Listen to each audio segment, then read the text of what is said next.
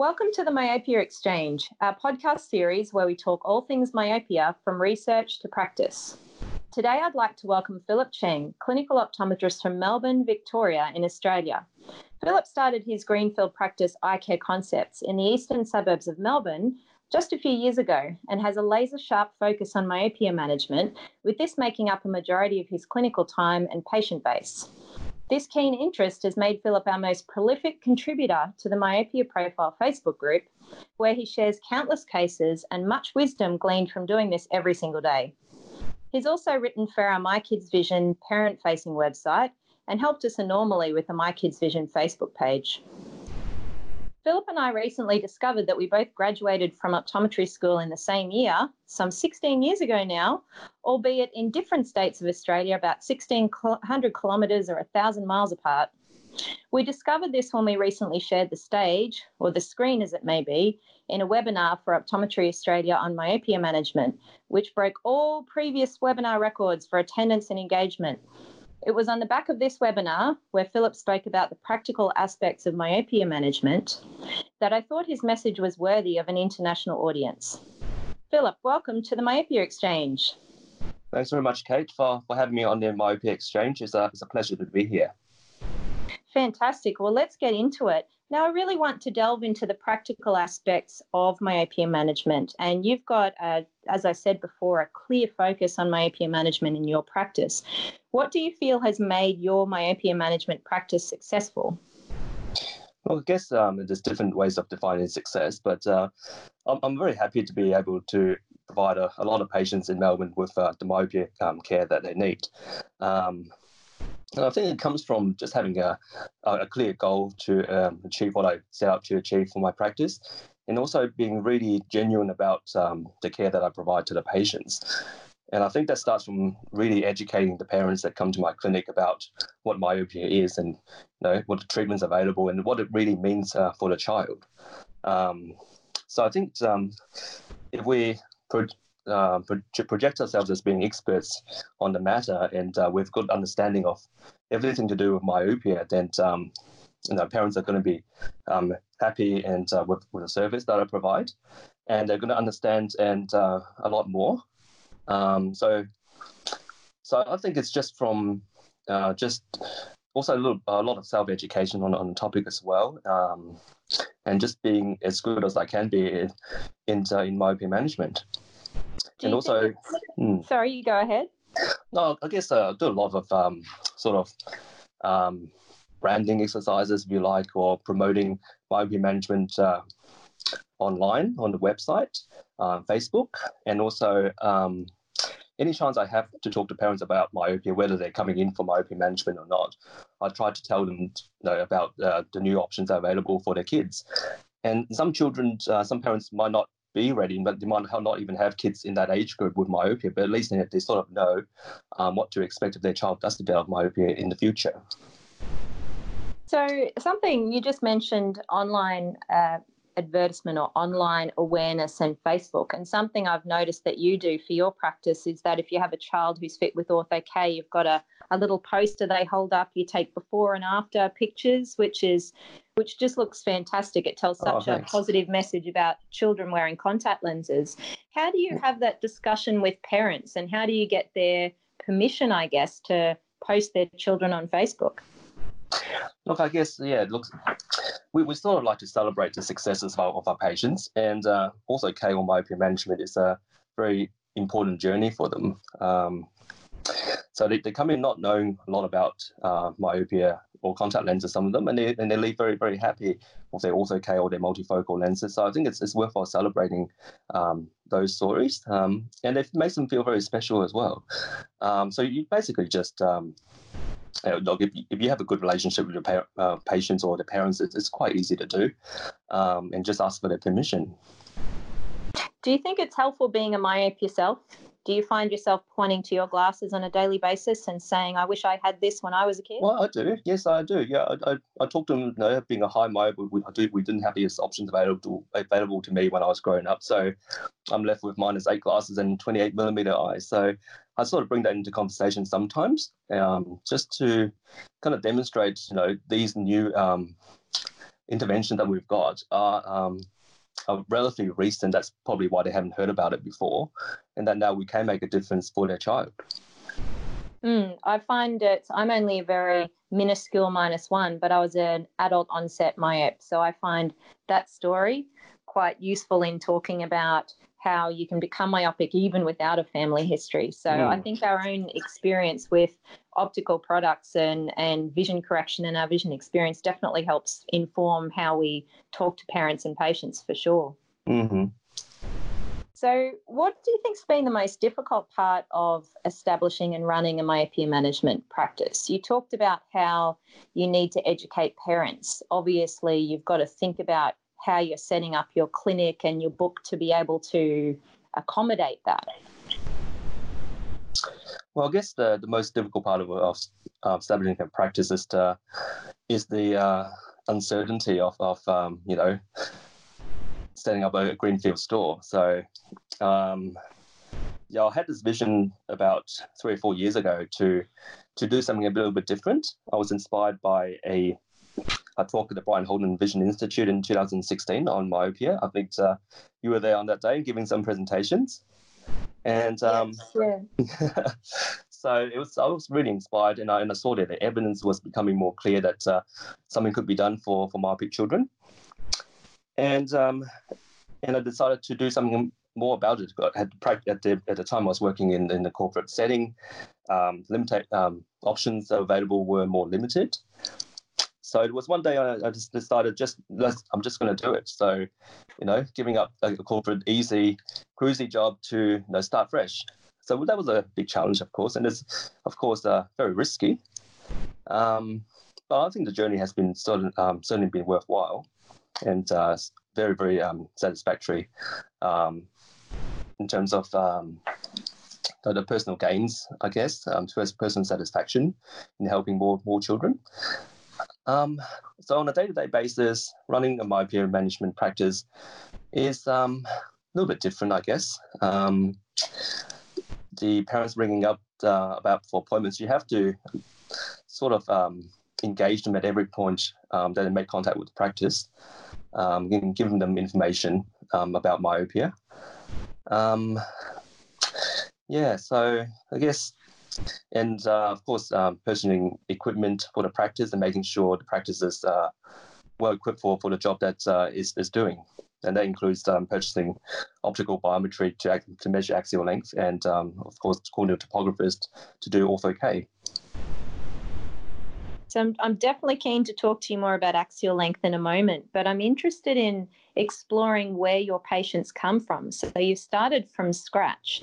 What have you done to go out and talk to? Have you gone out and talked to teachers or GPs or colleague optometrists, or spent more of your energies on your website? Well, what percentage of your patients have found you themselves versus might be referred into you, whether that be from current patients or from other health professionals?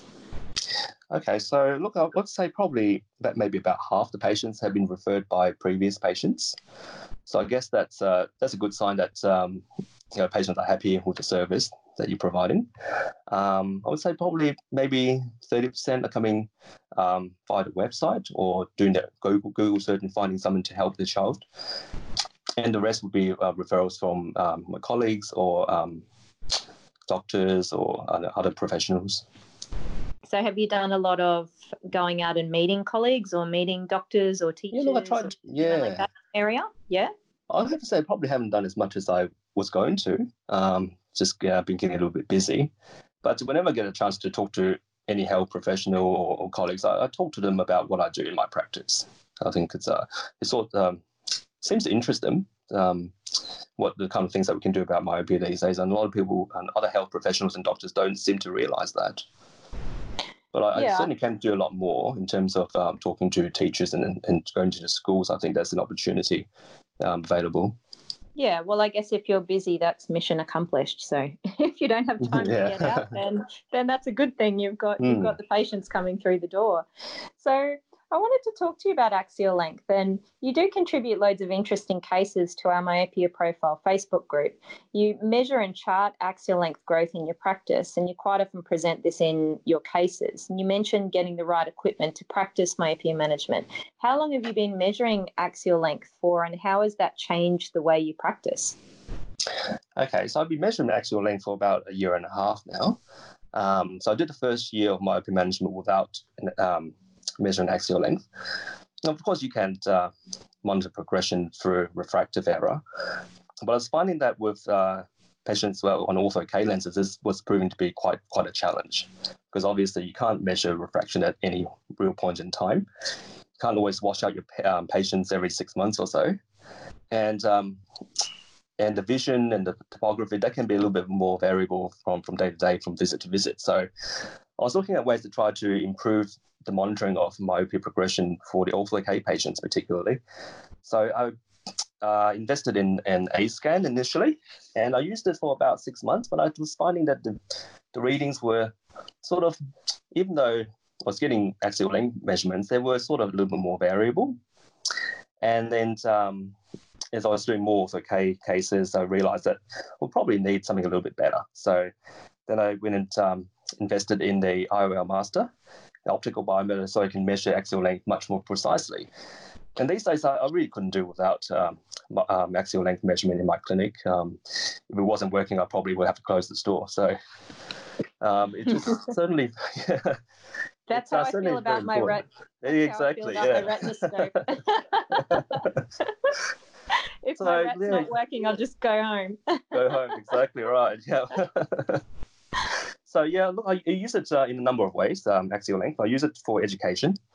So if we're talking about myopia progression as being eye elongation or abnormal eye growth, it's essential, I think, to be able to quantify that, to be able to measure what we actually are suggesting we're treating. So that helps with the conversation, of course, to measure what the current axial length might be, and then also to chart the changes over time. And there are some very interesting findings when you start measuring axial length. So, as you know, like some kids who have relatively lesser levels of myopia in terms of refractive error, sometimes they can have quite long axial length, and vice versa. So it does change the way you practice in terms of assessing the risk, because we want to keep the eye length as low as possible, below 26 millimeters if we can. So in some cases, if they're coming in -3 at 25.5, you have to treat those patients as being a little bit more urgent than someone who's coming in with 23 millimeter axial lengths. So do you measure axial length in your adult myopic patients? Look, I have been actually, yeah. It's and I'm seeing some interesting findings there too. It's like just last a few days ago, I was measuring, following up on an ortho-K adult patient who's a medical student, intensely studying, of course. So in the past 3 months or so, her axial length actually increased a little bit, and she's in her early 20s. So it's an interesting finding. So I don't think adults necessarily, their eyes actually stop growing at 18, which is what we traditionally thought. I think there's some more interesting findings to come when we start measuring axial length in adults.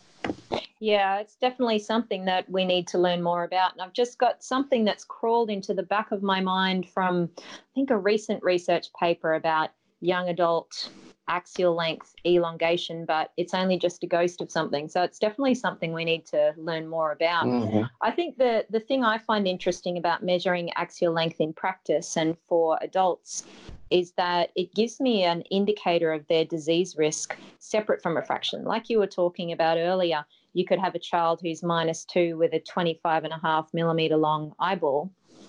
Similarly, I remember being at optometry school and being told that if our myop was over -4, we should do a fundus examination through dilated pupils every year or every 2 Mm-hmm. years. But I sort of recalibrated that criteria to axial length. And Mm-hmm. I think that it's another indicator that helps us put things in perspective. I guess like corneal thickness helps to put IOP into perspective. Mm-hmm. Exactly right. I think the more information we have about the patient, the better we can manage them. It's like, I guess, treating glaucoma. We can treat glaucoma without an OCT, but if we have the OCT, we've got more information to look at, so we can manage them with more clinical information. So that's going to be better for the patient. Yeah. So if a child comes in and you've measured their axial length and you've measured their refraction and their axial length has changed but their refraction hasn't, how do you have that conversation with the parents? What do you tell them, I guess, and what do you not tell them to appropriately paint the clinical picture? I guess we don't sort of have the full picture about axial length changes. We don't have the percentile growth curves at the moment that we can use. So it makes it a little bit tricky sometimes when there's a little bit of a mismatch, because younger children, they might have a greater rate of normal eye growth. So we assume 0.1 millimeter per year to be fairly average normal eye growth, but in younger children, it may be a bit more than that. So sometimes a little bit hard to gauge exactly what the excess elongation might be. But look, I try to tell the parent. Oh, sorry, you go ahead. I try to tell the parents that I try to tell them that we're aiming for about 0.1 or 0.2 millimeter per year change of axial length. If we're seeing a lot more than that, then obviously treatment might not be working as well as we're hoping, and we might have to do alternative treatments or add another treatment. Yeah, so I guess that's the tricky part, is as we learn more about axial length, we get an idea of what success looks like from visit to visit. But I guess what I'm hearing from you is that charting the axial length is something that really helps to delineate a trend over time. So a single measure might be a little bit tricky to understand how far the child has moved from before, although you've got the 0.1 to 0.2 millimeter gauge to go on, and obviously their age. But once you start to chart things out over time, that's where you might get a little bit more of a picture. Yeah, a better picture, because you can get measurement fluctuation from visit to visit. No instrument is 100% accurate. So I think over time you get a much better picture, and then if the visits are very close. Yeah. So the thing about axial length, though, is that most of us aren't measuring it. Most of us might not necessarily have access to it in the near future, if ever. And there was a poll in the Facebook group, I think you might have actually put this poll up, that we had 426 respondents, and over 60% of them are not measuring axial length, with the main barrier being affordability of the equipment. Now, that's in our Facebook group. That's an engaged group of myopia managers. So outside that group, I'm sure it would be even more than 60% who don't have access to a way to measure axial length. It could be 90 or 95. Mm-hmm. So what would you say to our colleagues who can't measure axial length? Can they still provide myopia management? How should they go about gauging success? Mm-hmm. Okay, sure. Well, I'll go and tell them to just go and buy one. That's seriously. Easy as that. No, I think, look, of course, everyone can still provide myopia management with the equipment that they've got. A couple of days ago, I posted a study. They were looking at estimating axial length from conventional optometry measures, such as refractive error and keratometry readings. So obviously, it's only a mathematical model. It doesn't always apply to every child in the population, but it might give a guide in terms of what the risk factors might be. If it's a 24 millimeter eye or a 26 millimeter eye, so we can use that. But of course, if they really can't measure axial length, then of course we can only go by refractive change. And I would say if we have established the rate of progression before in terms of diopters, we can measure how effective a treatment is in compared to what we were progressing at before. So we say getting a 0.5 of a change per year now compared to before, we've halved the progression effectively. So that's still a very good outcome for the patient. If we can do a bit more than that, then obviously then great. So I think they should do what they can with the equipment that they've got at their disposal. Even though it might be a little bit more tricky sometimes, especially if they start doing ortho-K and not measuring axial length. And also the disparity in the effect of atropine for axial length change and refractive change that sometimes makes it a little bit tricky to assess success. The success of the treatment if the refraction is not changing much, but the axial length might be. So I guess they just have to do what they can. But there's so many options available these days. So you don't you can fit a child with a multifocal contact lens, such as my size, FDA approved now, and we know that the efficacy is very good. So you can trust the the published data that the treatment will work in most cases, I think they can start with something like that. That's actually a really good point. That's something I was talking to Mark Bullimore about in a recent podcast, that a lot of the studies have a fairly nice match between axial and refractive change. So if we can't measure axial length, but we're having a refractive effect, and we know from the data that the axial and refractive effect will be about the same, or we have some gauge of what that is, then we can trust our diopters. It's just, I guess, our diopters aren't as fine a measurement instrument as what axial length is, and then we also miss out on that gauge of disease risk. So something I've been meaning to do in my practice, and I've just not set it up yet, is reaching out to local colleagues and offering to measure axial length for them. Is that something that you've done at all with local colleagues? Well, I haven't actually done it, but I've suggested a couple of practitioners about that. Yeah, just going to see how it might start to implement that service, I think. I think it'd be worthwhile. Yeah, we need to put that on our to-do list. Hey, we figure out an axial length measuring network. Yeah, that's right. Across Australia. It's probably easier than going to a local ophthalmologist to measure axial length, I would say. Yeah, definitely. So while we're talking about Australia, we really seem to be leading the world when it comes to engagement with myopia management, and even if it's just in this first foundation of education. So we've got about 40% of the whole profession of optometry in Australia part of the conversation in the Myopia Profile Facebook group, which is pretty huge. The only other country approaching that, interestingly, is the Netherlands. They're the second most engaged country in the world. So from this ongoing international discussion and understanding what's happening regarding opportunities and challenges in other countries, we see what the barriers are to myopia management in other countries. We see what the opportunities are. What do you think it is that makes it easier to practice myopia management in Australia? Well, I think we are actually very lucky in Australia to have access to a lot of options for myopia management. So we don't seem to have the barriers, say, the US has with FDA approval and what's on label and off label, that kind of thing. And our eye care system in Australia is sort of well set up for myopia management as well. We don't, so different from parts of Asia where you have opticians who only do refraction and you've got ophthalmologists. So our primary care optometrists in Australia can do so many things. And these days, I would say probably the majority of practitioners are therapeutically endorsed, so they can prescribe atropine. And as a country, we've got so many options. We've got contact lenses, a wide range of contact lenses available, spectacle lenses, except the DIMS lens at the moment. And also, I think we, as a country, we're very keen to fit complex contact lenses and RGP. So I think, optometrists are well trained to fit RGPs anyway from university. So I think these factors make us well equipped to prescribe myopia management compared to some of the other countries. We're nicely placed between the Western world and Asia, I guess, and we've got a good percentage of people of Asian ethnicity in Australia as well. So I guess we've got a nice opportunity to look after these patients just by sheer volume, which of course is going to be more concentrated in our urban areas rather than our rural areas. Yeah, that's true. I'm starting to see more myopia kids from the country, Victoria, actually. So that's quite interesting. Yes. So I think it's... really? They're not getting enough outdoor time? Maybe, yeah.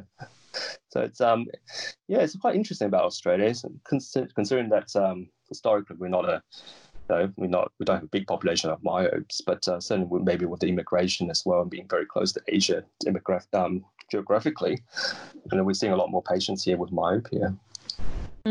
Yeah, it makes us a good test bed, I guess, in a way for leading the world with myopia management. And now that my side has seen FDA approval in the US, and we've got a similar scope of practice to the US. Some states of the US, while there'll be some states of the US that have a wider scope of practice than us, I think that we're hopefully a good example for how they could take up this area of practice and just offer this better clinical care to their young myopes.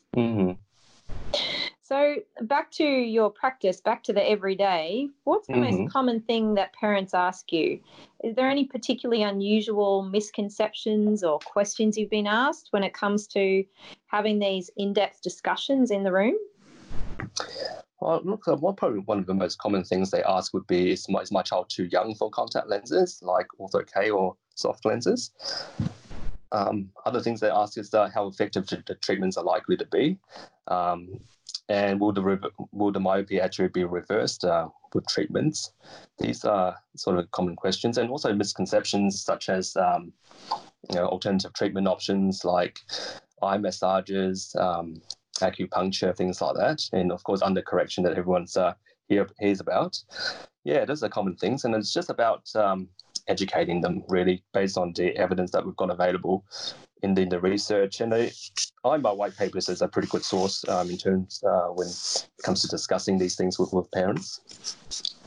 Yeah, that's what just came to mind when you were talking then is you mentioned eye exercises, and I was thinking of the Chinese eye exercises, which are done widespread in schools throughout China. And I think it was just at the International Myopia Conference. It might have been this year, or it might have been ARVO this year, where I saw a randomized controlled trial that proved that Chinese eye exercises, which I think is where they just palm their eyes and look at the roof and things like that. Yeah. But they proved conclusively that they didn't work. And that seemed laughable that they had to do a study for that. But it's ingrained itself into public health policy over there. So I imagine when seeing, it's not something I've been asked about very much, but I wonder for you if you're seeing a lot of children of Asian ethnicity, if you do get frequently asked about Chinese eye exercises or I get asked about that. Yeah, I do get asked a little bit about that. Yeah, and looking at green objects, things like that. Yeah, and another one I know I've had is that parents think, I think you mentioned this earlier, that atropine will fix the myopia. And that's obviously a communication challenge. There's a difference between correcting myopia and controlling myopia. And it's important they understand the difference. Yeah. Yeah, and I have had parents of children who've been on atropine from ophthalmology, I guess, and not wearing their glasses, and haven't been told about wearing their glasses. They think their atropine is just going to fix it all. Yeah, that's a difficult part, isn't it? And ensuring they've got everything covered, the correction and the control. That's right. So in talking about treatments, how do you set realistic treatment expectations? Think you're having that first discussion, you've got all of the clinical tools, all of the toys to be able to monitor things over time. But what discussion do you have to set the treatment expectations right from the outset? Well, I told them that treatments are evidence-based to slow down the progression of myopia, but they might not stop it, and in many cases it doesn't stop, particularly for younger children and also those with very strong family histories. So I just try to make it very realistic to them, not to expect that the diopters will just stay as it is, which is what a lot of them actually ask. Will the myopia just stay at -3 if they're wearing ortho-K for the next 5 years? And it's probably not likely to stay at -3. It will increase a little bit, but what we're hoping for is not to increase significantly like they did before the treatment. So I try to make things realistic. And if parents can come in when wanting the myopia to stop, then I would actually just talk to them and just say, look, I think maybe what you're saying is a little bit unrealistic in terms of what's achievable. Of course, if we can stop the progression, then that would be a bonus, but we can probably just hope for about a 50% reduction in progression, and maybe a little bit more if we start doing combination treatments. Okay, so that's the key message. Firstly, is we can't stop it. We're just trying to slow it down. And then once you see the child back, then you start to, as we've talked about, measure axial length, measure diopters, compare to what it was before, compare to average progression for their age to gauge success. But what I'm hearing there is the key thing that you delineate at the outset is that we can't stop progression. We're just trying to slow it down. Yeah, not in all cases. If they get a fantastic response, and then some kids do, where the axial length just completely stays static, then that's amazing. So, but we don't sort of expect that from the onset. I don't want to expect that either, because if you set expectations like that, then you're just setting up yourself for a fall. Yeah. And I guess if they stop, you can claim all the credit. Hey, you can say, oh, it was all me. It's my glorious ortho K-fit. Yeah, it's really interesting thinking about how we do monitor over time and how we do gauge success, and that the individual child in the chair, we can't be sure when their myopia is going to stop. So as you said, we could get 100% effect, but we need to, in the first instance, just make sure that parents clearly understand what we're trying to achieve and what their options are. And interestingly, something you mentioned earlier is parents being willing for their children to wear contact lenses. Do you think that they're more willing to wear contact lenses coming in to see you because they've been referred or because they've read a lot on the website? Do you think that those sorts of things prepare them for contact lenses, or do you still have to have a lot of discussions to get parents over the line in considering contact lenses for their kids?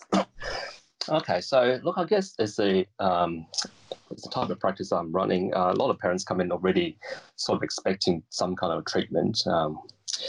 And a lot of them do know about ortho-K, coming from Asian backgrounds. So a lot of maybe their school friends or their family friends might wear ortho-K, so they already know about these options, some of them, which makes it a little bit easier because they know other kids have worn these lenses before and they can wear them successfully. Other kids that come in might have never heard about contact lenses for children. So those discussions are a little bit more tricky, I guess. And some parents are also a little bit more sort of more pushy, I guess, for the child to be wearing a contact lens, and the child might not be necessarily ready for it. So those are also challenges. I would say, most kids are very happy when they start wearing contact lenses. Have had a few who've been in tears and screaming and all that. But once you actually put the lens in, it's not as bad as they think. Yeah, that's the challenge, isn't it? They getting past that first application. And also, I was just smiling and nodding along there because I have recently had parents who are keener than their children, and I think it's a real skill for us to pull up and say, look, we can't push anymore at this point. We're going to go into meltdown if we push any further. I'm going to send you home with eyeball homework so you can practice holding your lids and holding your fingers close and touching your sclera, and then come back and possibly even completely revise our plan that we had initially if contact lenses aren't an option at that time. Exactly. Yep. Well, look, thank you so much for this discussion. I think this has given our clinical colleagues lots to think about in terms of how we can set up a myopia management practice, how you can manage it over time, promote it, work with local colleagues, as well as working with parents and patients to make sure that you're successful just from the outset by setting the right expectations. So thank you so much for all of your advice, Philip. And I will see you back online very shortly. We'll do. Yep. I'm sure Thanks very much, Kate. We'll jump straight back on there once we're finished. Yes. Awesome. Thank you so much for your time. Kate.